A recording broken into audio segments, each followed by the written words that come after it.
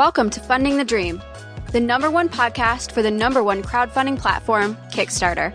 Now here's your host, Richard Bliss. Welcome to the show. I'm Richard Bliss. As Leandra said, welcome. Leandra is our new announcer. Great intro that we had there. And my guest today is not my guest, but my co-host. I want to welcome my co-host. Hey, this is Jamie Stegmaier from Stillmeyer Games. Jamie, it's always great to have you back. Yeah, thanks for having me. I'm looking forward to, I know it's been a while since we've talked about Kickstarter, so I'm looking forward to talking with you about it. Our last discussion was a great one because it was about tough love and helping people out with advice and that type of thing. Mm-hmm. And we always run out of time, so I'm going to try to see if we can't just jump right into our topic today. And that is, I want to talk about basically social overall. Social networking, social tools. I think you and I had discussed about the idea of social goals. Right. And so I thought that was a great topic because for me, social and crowdfunding are hand in hand. One has made the other possible. Right. To the extent that we know Kickstarter. So let's talk about it. Let's launch into social a little bit. How important do you think social is? Facebook, LinkedIn, Twitter. Those are the big three. Google Plus, I guess you got to throw that in there. How important do you think these are to a successful crowdfunding or Kickstarter campaign? Well, here's the distinction I always think of, because that term, like, social media is thrown around a lot now. And to me, the important aspect of it is building relationships on social media. It's not just having a presence. It's not just, blasting out information. It's about using that media to create relationships. So and that aspect, that angle of it, I think it's extremely important to Kickstarter projects and crowdfunding. Okay. And I often get, and I imagine you do as well, a conversation about, okay, well, I have 700 Facebook friends or I have 1,000 Twitter followers. So people think that they've done the proper preparation for launching their crowdfunding project based on those metrics, those numbers. Right. One of the questions I had is that, okay, some people use social metrics to do rewards based. You're the one that had brought this up to me. How did you describe that? Yeah, well, I guess this originated with a few different things. First, when I ran my first project, Viticulture, I had some social goals, social stretch goals. So normally stretch goals are like, when you reach $25,000 in funding, you open up you give every backer 3 new cards in their game if this is a board game project. And so I had these social goals where if the project had 500 likes on Facebook, I would add in something new to the project. And recently I was having a discussion with a friend of mine who really closely follows Kickstarter, and he expressed some disdain towards these types of social goals, which I had never really considered before. I didn't think that they could be a bad thing. But he had some interesting points about how if you're having people like something, like a Facebook page, but they're not actually interested in the content you're putting out there on that page, then they're just diluting all the other followers of that page. And I hadn't really ever thought about it that way before. What do you think about that idea of dilution when you're incentivizing people to click on something almost blindly? That's a valid point. There was an awesome video I watched about that very topic, about the dilution of your Facebook following and your ability now to reach out to those people who really do care. Right. Because Facebook, and we could have a whole topic about this, so I'll touch on it only briefly, but Facebook uses an algorithm to determine the effectiveness of what it shows your circles, your friends, whatever you call it, based on the percentage of people who like it or respond to it. So, for example, you got 100 fans, you put something out there, Facebook is going to show it to 16 of them. If those 16 people interact with that piece of content, comments, likes, shares, then it will increase the exposure of that type of content and continue to grow. But let's suppose you have 500 fans and only 100 of them are still those original, and you got 400 of these people who just kind of jumped in. Now what'll happen is it'll show to 16% of your group, right? 16% of the 500. But the problem is that engagement is now going to be dramatically less because a large percentage of the people who are seeing your content aren't actually interested in it. Exactly. And and this is why you shouldn't buy Facebook followers. You should not buy Facebook followers. And to some degree, you shouldn't go out and buy. So buy is the term, but as you just said, recruit likes from people who aren't genuinely interested in the product or what you're selling. And selling is a loose term, meaning an idea, a Kickstarter project, a band, or whatever it might be. Right.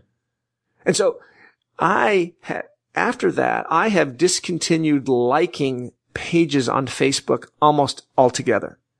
I get lots of requests. Please like my game page. Please like my, and I just don't anymore. Partly is because I'm not a genuine fan of them. I'm a fan of them, but I am not going to pay attention, and I'm going to dilute their stream. And also it then dilutes my own stream of content that I'm really interested in. And so that's a policy I've taken. So that's a really interesting angle that you came at it from, different than the one I did.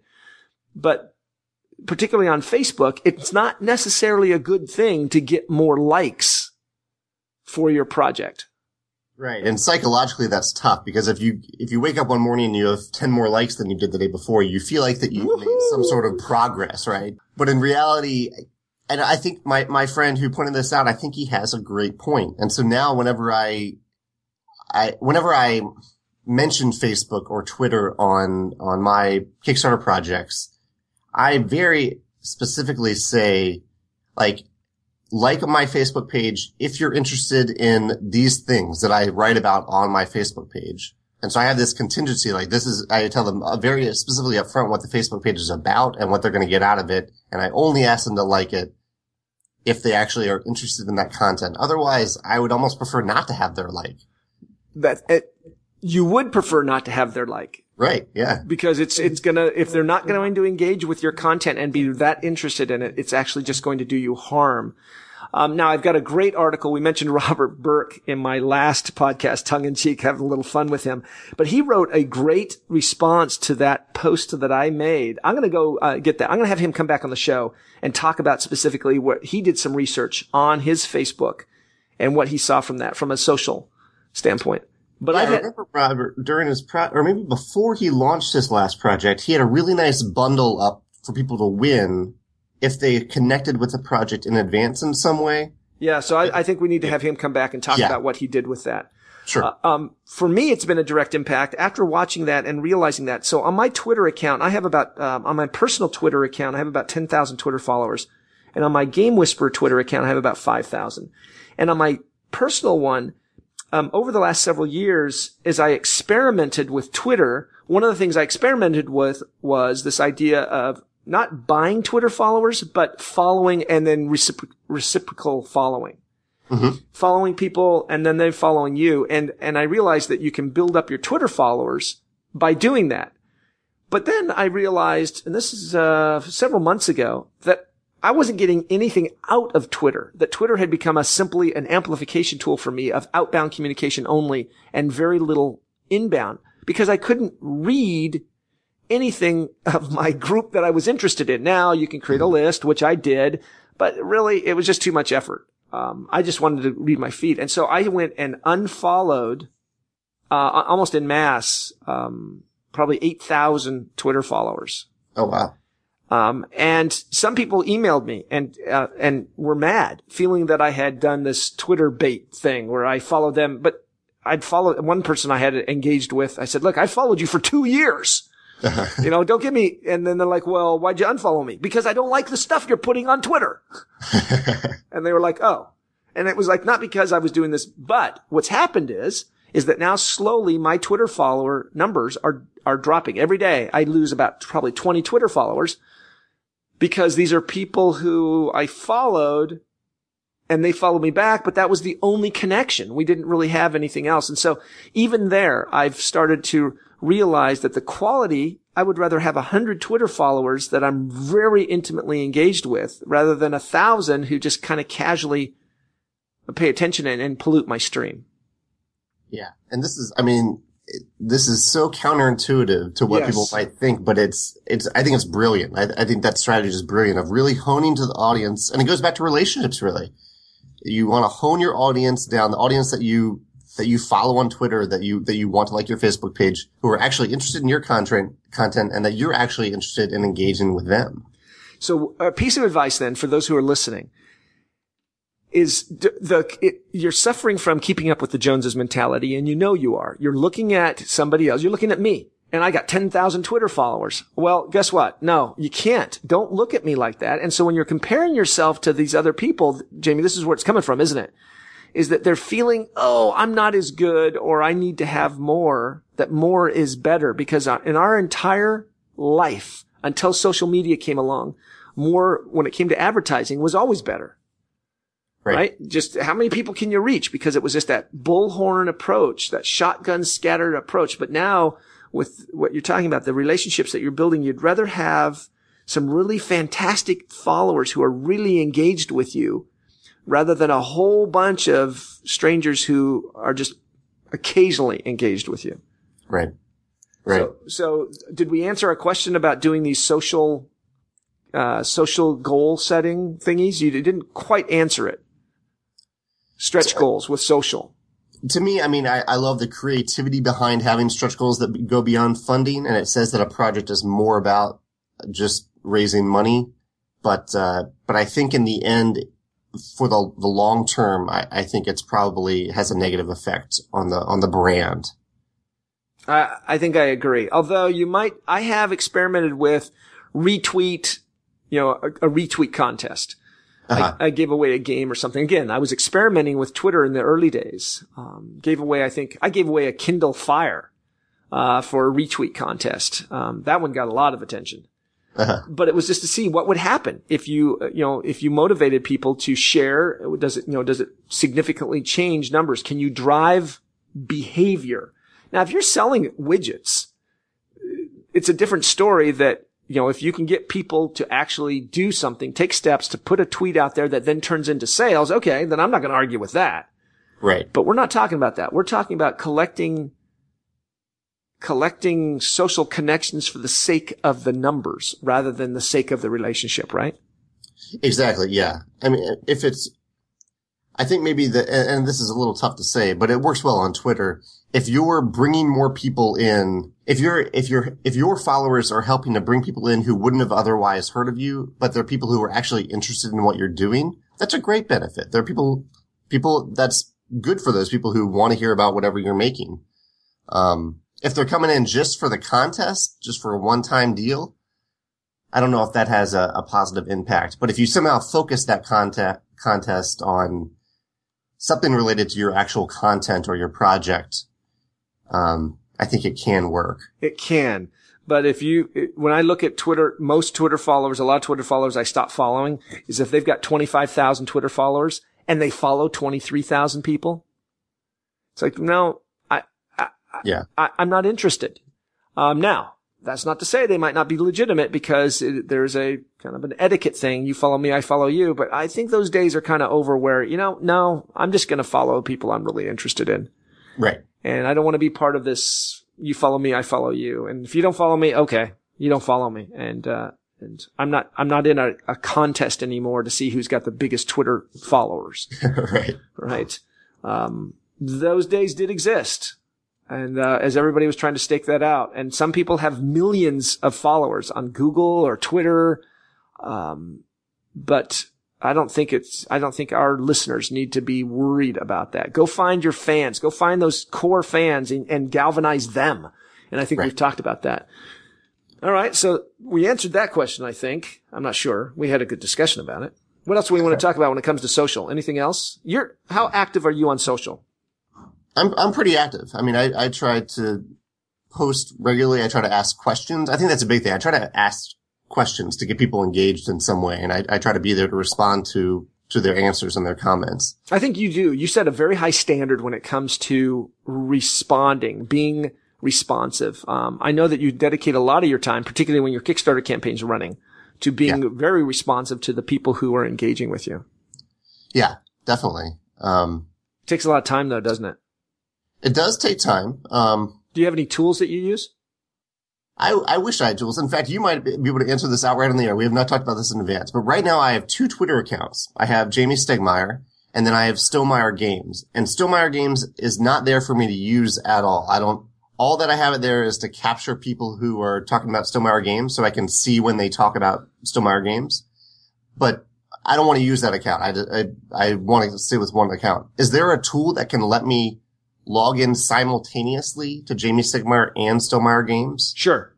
There's a variety of tools. Everybody has their own personal preference. I use a tool called Hootsuite. Okay. I pay $9 a month or something for the professional level or whatever it is. It allows me to log in. It logs in automatically. It's a web browser based to, I have multiple Twitter accounts. I have Funding the Dream one that similar to you. I don't really use it to produce. I have the Richard Bliss, the Game Whisperer. I also then have 2 Facebook accounts, my Game Whisperer Facebook and the Richard Bliss Facebook. And I have a LinkedIn profile. All of that I manage through Hootsuite. I couple that with a new Tweet This Chrome extension for my Chrome browser. It's called Tweet This. Uh-huh. And so what it allows me to do, and then, so here's I think I've explained this before, but I'm reading something on the web. I like it. I see something embedded in there. I see something in your blog that a quote that's a perfect tweet. I can now highlight it, right click. The Chrome extension brings up this Tweet This as one of the things I can do with my right click. I click on Tweet This. It opens up Twitter. It takes the highlighted quote that I pulled out, sticks it into Twitter, puts the link in there automatically of the article that I'm on. But then what it does is down below I can just hit tweet if I want, but it has something called Hootlet, which is another Chrome extension. I click on Hootlet and Hootlet opens up Hootsuite. I now can take that quote and post it to LinkedIn, post it to my Game Whisperer Twitter, post it to my Richard Bliss Twitter, post it to my Facebook, or I can post it to just a couple of those. I can modify it. I can schedule it, automatically schedule it to tweet later. All of that through a couple of simple clicks that allows me to now have been reading something and then just scan, right click, Hootlet, pick, my Game Whisperer. Maybe it's a Game Whisperer one because I'm usually logged into Twitter under Richard Bliss. So I pick the Game Whisperer Twitter handle. Boom. I hit enter and I go back to reading. And all of that happened within a few seconds. Wow. And that's one of the things I like to use. So Hootsuite is the one that I use. There are several other out there. Buffer is another one that's out there that I'm experimenting with.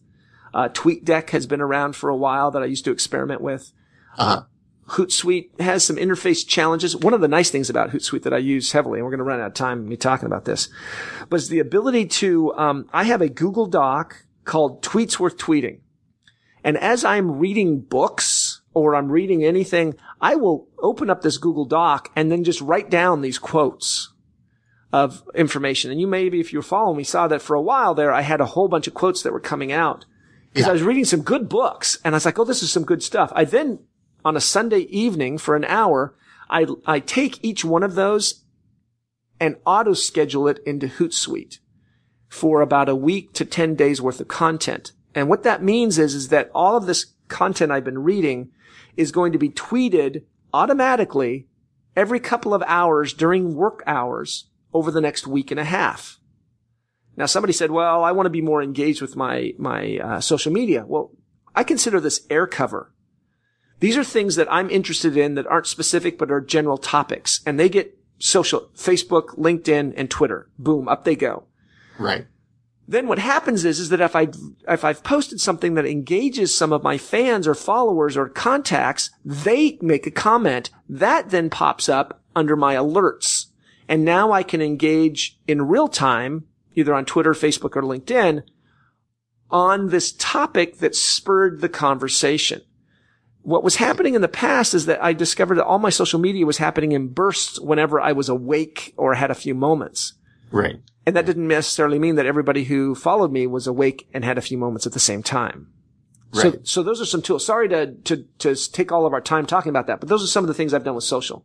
No, that's a fantastic list of tools. Hopefully maybe you can put them in the show notes so people can click over to use all those tools. Yeah, that'd be great. And then LinkedIn is the last one that in our last 30 seconds. You and I have talked about it briefly, is go out to your LinkedIn profile and under where it says status update, look to see if you have a small pencil. If you have a small pencil, LinkedIn has changed their policies. You now have the ability to do long form content, as I call it, on LinkedIn. Basically a blog. Why would you want to blog on LinkedIn? Well, that's a good place for you to start blogging about business content, and people can follow you who aren't necessarily connected to you on LinkedIn. So that's another great tool that I have used a little bit if you look at my LinkedIn profile. And I think, Jamie, I had just introduced you to it right before we started the show. Yeah. And I think that ties into the idea of that's another way to reach people who are interested in your content, but have otherwise probably no connection to you at all. I mean, through LinkedIn, there's connection through connections, but yeah. So I think the focus here is not on blasting information out there, but connecting with people who are interested in the things that, interested in your shared passions. Yep. That's exactly right. Yeah. Hey, we are way out of time. As always. Well, it's been good talking with you, Richard. Jamie, it's been a pleasure as always. Thank you for listening. We Jamie and I hope that you have enjoyed the show. You can find Jamie at stonemeyergames.com, where he has his regular blog, and you obviously know where to find this podcast. Our intro and exit music is Orientation by Bureaucratic. You can listen to more of their music at soundcloud.com/bureaucratic. Today's show is produced by Come Alive Creative. We want to thank their work, and you can find them at comealivecreative.com. Thanks for listening. Take care.